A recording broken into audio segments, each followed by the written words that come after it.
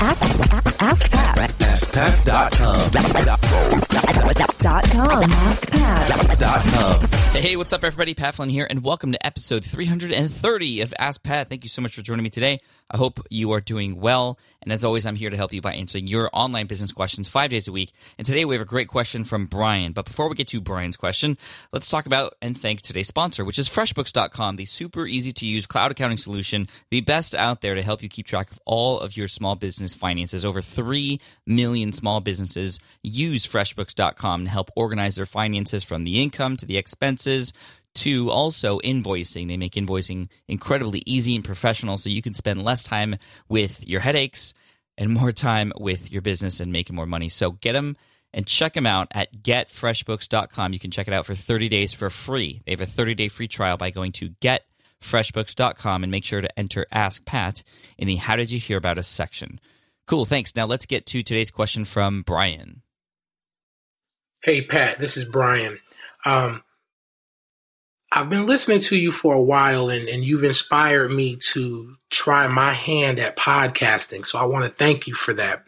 I'm in the process of starting this podcast, and I'm really excited because I think it's going to help a lot of people.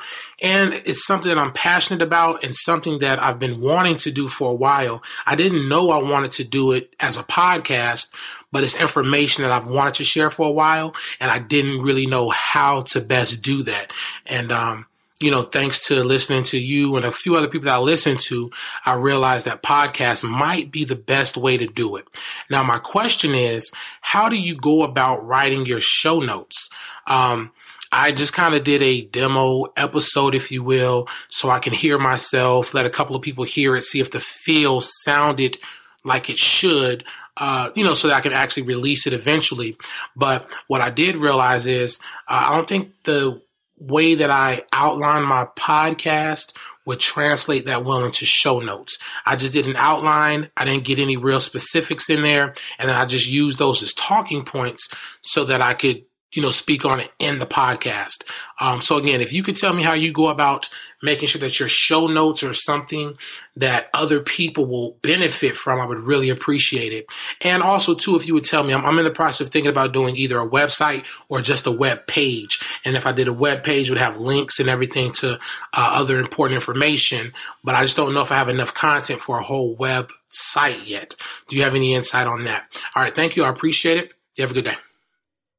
Hey, Brian, what's up? Thank you so much for the question. And first of all, congratulations on the decision to start a podcast. A lot of people are starting podcasts these days, and it's because it is a great way to deliver a message. And it was actually a podcast that got me into what I'm doing today, and hopefully a lot of other people out there have also been inspired by the podcasts and the content that I've done to start their own as well. And Brian, I'm really happy for you, and I can't wait to hear more about what you're up to. But let's help you out here. So you're asking about show notes, and show notes are interesting because you can pretty much do whatever you want with how much you want to write about your audio. Now, it's important to know that the show notes are a pretty valuable aspect of your podcast. Even though people are listening on the go, your show notes are very valuable because people are listening on the go, and it's a great place to have people, get those links and the resources that you mentioned in the episode. But it's also a great place for people who land on your blog first to read those posts, those show notes, to see if that's actually something they want to listen to. So it can go both ways. It's also great for search engine optimization on Google and also sharing, and obviously that's where call to actions happen. You always want to bring people on your podcast back to your website. That's why, to go to your last question, website versus just a web page to hold your podcast, I would really, really encourage you to do an entire website about this. And yes, at the beginning you don't necessarily have a lot of content, but you don't need a lot of content. An about page is obviously going to be very important, but landing pages and that resource page with all the links and important items that you could potentially put on there to help your audience out as well, that's a great thing to have on your website because it's a one-stop shop for all the things necessary to do whatever it is you're trying to get them to do. So a website with all the bells and whistles is not necessary up front, but a website, yes, for the future, because hopefully over time you will be building more content and will be placing more things onto your site, potentially selling courses and products and affiliate products and having coaching programs, whatever you want to do. A website is a great hub for everything, and it's just your podcast. It's reaching out into the iTunes, into the Stitcher, into the audio audience, and bringing people back to your website. So again, make sure you have a website. Now let's go back to your show notes. I like show notes to be a very high value item that really gets those listeners to come back to the website. And again, the links and the resources are great for that. There's also the aspect of leaving comments and calls to actions and giveaways. A lot of people are doing what's called upgraded content. Amy Porterfield from amyporterfield.com is doing a really great job. She's gone 2x on her podcast over the last year. So she's doing it weekly now instead of bi-weekly. And she has amazing show notes. So I would check out her site, amyporterfield.com, to see how she's running her show notes. But at the end of every podcast episode, and you don't have to do every episode, but the end of every podcast episode that Amy Porterfield puts out, she also mentions that you could download a PDF bonus. It might be a checklist or a quick start guide or something related to the content, and you have to enter your email address to get that.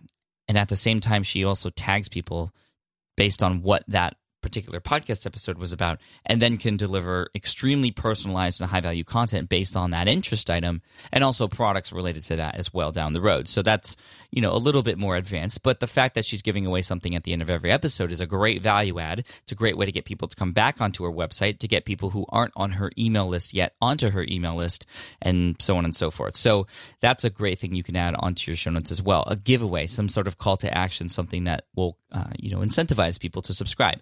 Now, here's the typical breakdown of a show notes, and show notes are great for a lot of reasons, like I previously mentioned.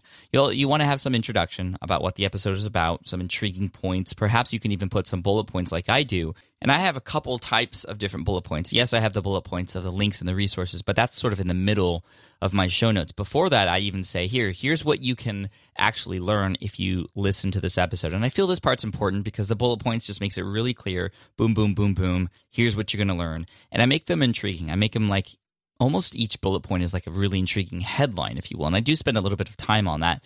So, for instance, if somebody's going to learn podcasting tips to help them, it might be the top 3 podcasting tips that you don't want to miss to get more listeners in 2015, something like that. And I list a few of those related to what has been mentioned in the episode. I also include, like I said, the bullet points for the links and the resources. And again, it's important to have those really easily listed out. And then I also have the calls to actions. And that's sort of what I feel would be the best as far as minimum to put in your show notes. You can go all out and even outline your content even more. If you, for example, do an episode that is your top 10 whatever, you can list out those top 10 things and describe them a little bit under each of them to summarize them. But then again, intriguing people to go ahead and go and listen to that particular episode. Now, as far as creating the show notes, I know a lot of people struggle with show notes because they feel like you've done the audio and you put in the work to edit them and publish it, and then here you go, you have to write a whole entire blog post about it. You can make your life a little bit easier by preparing ahead of time. Now, you've said, Brian, that you created bullet points before you started recording, and that's great. That's going to be a great starting point to just really easily crank out your show notes, at least in those bullet points that I was talking about earlier. But also, if you're doing an interview, it could be a little tough because you don't know exactly where the conversation's going.